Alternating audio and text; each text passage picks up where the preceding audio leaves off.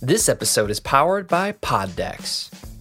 Pod Decks are unique interview questions and episode starting prompts in the palm of your hand. So whether you're a new podcaster or existing broadcaster looking to grow your audience and have more meaningful conversations, you're going to want to check out Pod Decks. Now, if you want to get 10% off your order right now, you can go to poddecks.com and type in coupon code. What's the code? Larry21. Yes, that's the code. Check out poddecks.com. Take your podcast to the next level.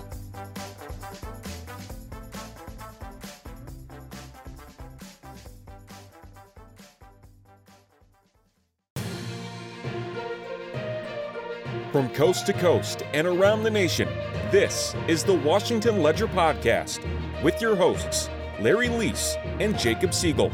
Each week, we dive into the latest news surrounding us.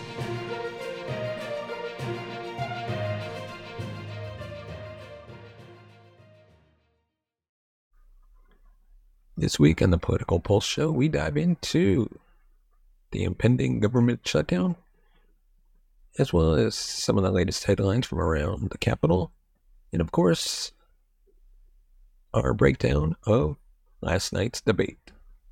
But before we do that, I'd like to remind you, you can find us on Facebook, Twitter, Instagram, and TikTok. Just search the Political Pulse Show. As we navigate the intricate political dialogues and debates that continue to shape the nation, conversations surrounding government shutdowns, abortion rights, and the forthcoming general election, surface is paramount. In examining the interconnectedness of these subjects, we have explored the varying perspectives, revealing the far-reaching implications, the real-world impact of the policies and decisions forged in the heated political atmosphere. When we consider the government shutdown, it's crucial to reflect on their tangible repercussions. The federal government stands as the nation's largest employer, meaning any such shutdowns ripple throughout the country, affecting countless lives and disrupting various sectors.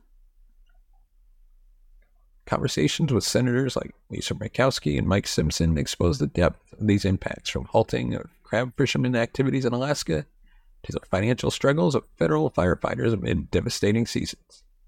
Despite the severe consequences, some lawmakers, especially the newer ones, may overlook the real-world effects, treating shutdowns more as political maneuvers than life-altering events. However, the differing perceptions among lawmakers underscore the multifaceted challenges present, necessitating a more in-depth comprehension of the interplay between political decisions and their real-world ramifications. Abortion rights remain a central focus in political discourse, with the Republican primary witnessing distinct conversations and differing strategies. With the general consensus associating the discussion on abortion with Republicans' cost in midterms, there has been a cautious approach to the topic. Candidates like Donald Trump have been maneuvering the contentious territory carefully, celebrating previous victories while maintaining an ambiguous state on specifics, recognizing the potential fallout of any decisiveness on this polarizing issue. The variance in the strategies, coupled with a careful balancing act to not alienate voters, showcases the intricate dynamics within the Republican primary, with candidates vying to differentiate while avoiding pitfalls that could harm their general election prospects. On the other side, President Biden and the Democrats have been subtly aligning their strategies, laying the groundwork for more direct confrontations. Although Biden has been circumspect in his approach towards Trump, he's beginning to outline a more confrontational stance in private events, hinting at a possible shift in strategies as the campaign season approaches.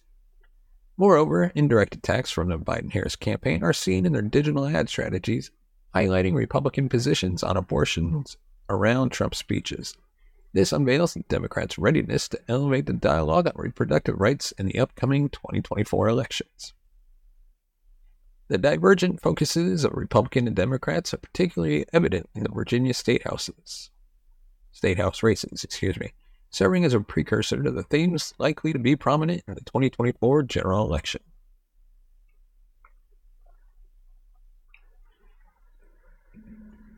While Republicans are aligning their narratives around parental rights, focusing on educational content related to race, gender, and sex, Democrats are concentrating on reproductive rights, The crystallizing of these focal points in Virginia is indicative of the broader thematic battles to ensue in the looming presidential campaign. In an unprecedented move, President Joe Biden recently joined striking workers on a picket line, something no sitting president has done before. Historically, presidential candidates, governors, senators, and various dignitaries have joined picket lines, but Biden's attendance marks a significant deviation from prior presidential norms.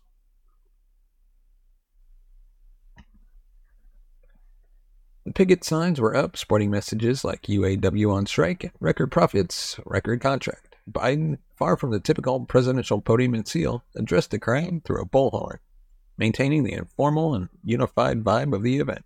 This visual, powerful moment comes at a time when the UAW has yet to endorse Biden officially, raising questions about the political implications of his presence. The visual of President Biden amid union workers could serve as a powerful campaign ad, potentially more impactful than an official endorsement. It echoed Biden's recurrent emphasis on the foundational role of unions in the middle class in building America, a stance he prominently showcased in his 2020 campaign. However, this is not just about political optics. It represents Biden's distinctive approach to aligning himself publicly with one side in labor disputes, something former President Obama didn't do. Biden's appearance at the picket line seems to signal a shift in the cultural and political landscape, reflecting the increased popularity of unions and a broader understanding of their concerns and demands. Former President Donald Trump's upcoming visit to Michigan appears to play a role in shaping the dynamics of Biden's visit. The competitive backdrop intensified the symbolic weight of Biden's presence, with the administration seemingly keen on maintaining political traction in a key state and avoiding being overshadowed by Trump's visit. Trump's messaging focused on his purported concern for the workers and criticism of Biden's push towards electric vehicles, reflects his ongoing strategy to position himself as a champion of the average American worker. However, Trump's narrative faces factual challenges, given the domestic focus of Biden's legislative initiatives related to electric vehicle assembly. Unlike in the 80s and 90s, there seems to be more public sympathy and understandings for unions and their grievances. This shift is attributable in part to the concessions made by unions during the financial crisis and the effective framing of their positions by current UAW President Shawn Fain. The UAW's eventual endorsement will likely have symbolic significance given Biden's overt support, and it raises questions about voter enthusiasm and base consolidation for the upcoming election.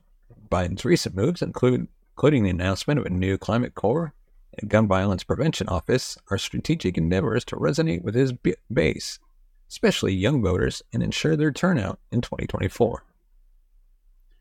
Before we move on, we'd like to remind you, give us a thumbs up if you like our video, subscribe to the channel, hit that bell notification button to be notified of future videos. And of course, our next topic, Senator Bob Menendez. The charges against Menendez are extensive and detailed, encapsulated within a 29-page indictment. It accuses the senator and his wife of accepting hundreds of thousands of dollars. Menendez allegedly utilized his influential position to assist 3 New Jersey businessmen and remarkably to benefit the government of Egypt. The indictment outlines allegations of Menendez leaking sensitive, non-public U.S. government information to the Egyptian government related to U.S. embassy staff in Cairo and U.S. military aid to Egypt. Startling fines of $480,000 in cash, a Mercedes-Benz, and gold bars during a federal search of his house last summer are the visually damning pieces of evidence forming the foundation of the case. But the senator does have a defense. Senator Menendez vehemently denies the allegations, attributing the cash to withdrawals he has made over the past 30 years due to a lack of faith in the system, stemming from his background as a child of Cuban immigrants.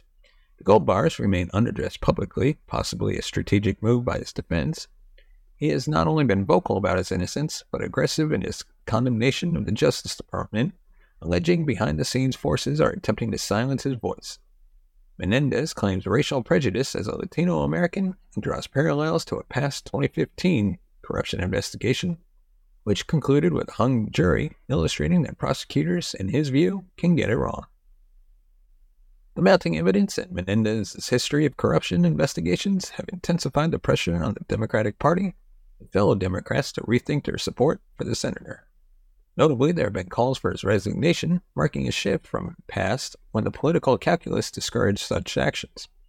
Phil Murphy, the Democratic governor of New Jersey, called for Menendez's resignation shortly after news of the indictment broke, reflecting a change in political stance, possibly driven by a desire to contrast Democratic values against those of the Republican Party.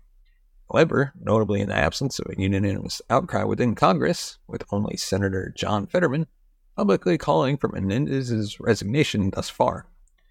Senate Majority Leader Chuck Schumer's stance, along with Biden, will likely play pivotal roles in shaping the senator's political future. The indictment may impact perceptions of the DOJ amongst Republicans, especially consider the prevailing argument that the DOJ disproportionately focuses on Republicans. However, skepticism persists as Republicans may view the case against Menendez as insufficient to establish the DOJ's even-handedness. Moreover, the ability of federal prosecutors to secure a conviction against politicians on corruption charges has been challenging, particularly after the Supreme Court case involving former Virginia Governor Bob McDonnell.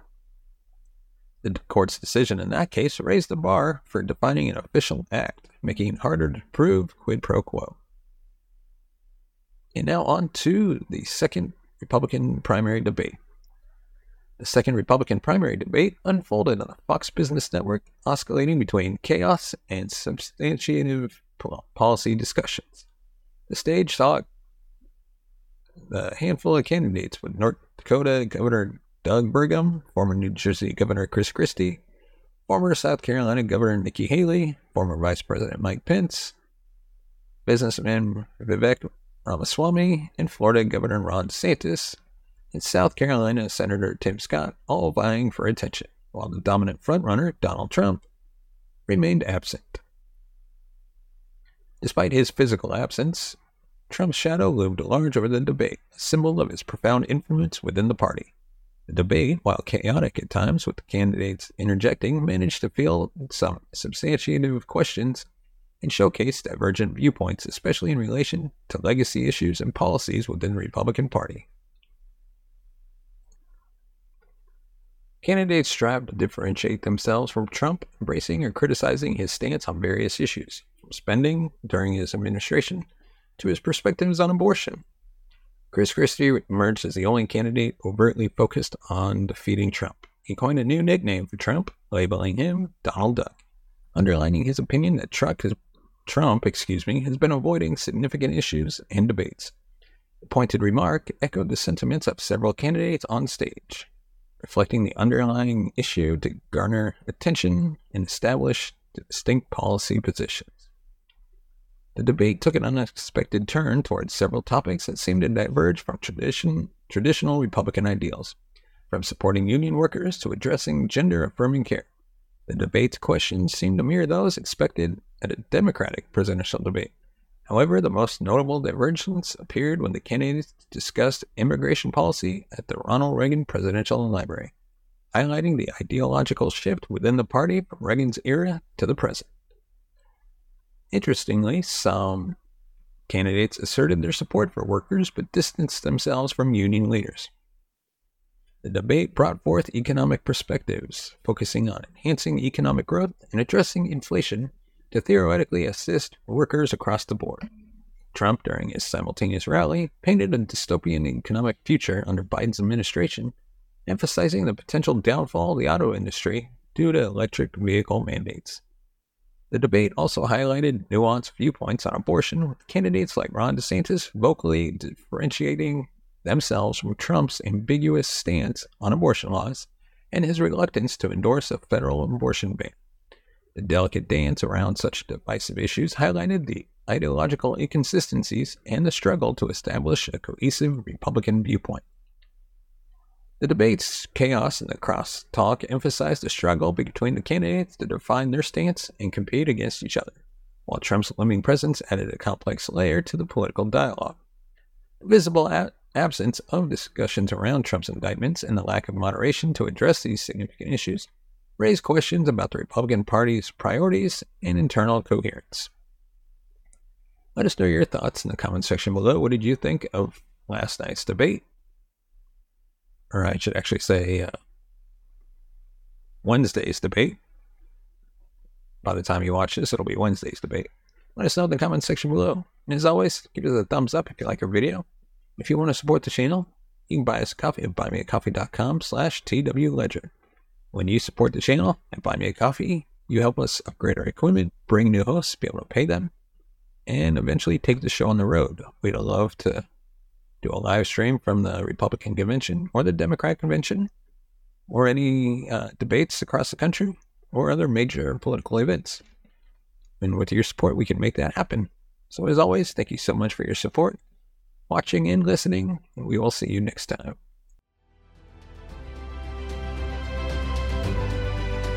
Thank you for listening to the Washington Ledger Podcast. Follow us on Twitter at @TheWLedger and like us on Facebook. If you like what you hear, join our Patreon at patreon.com/The Washington Ledger. And as always, have a great week.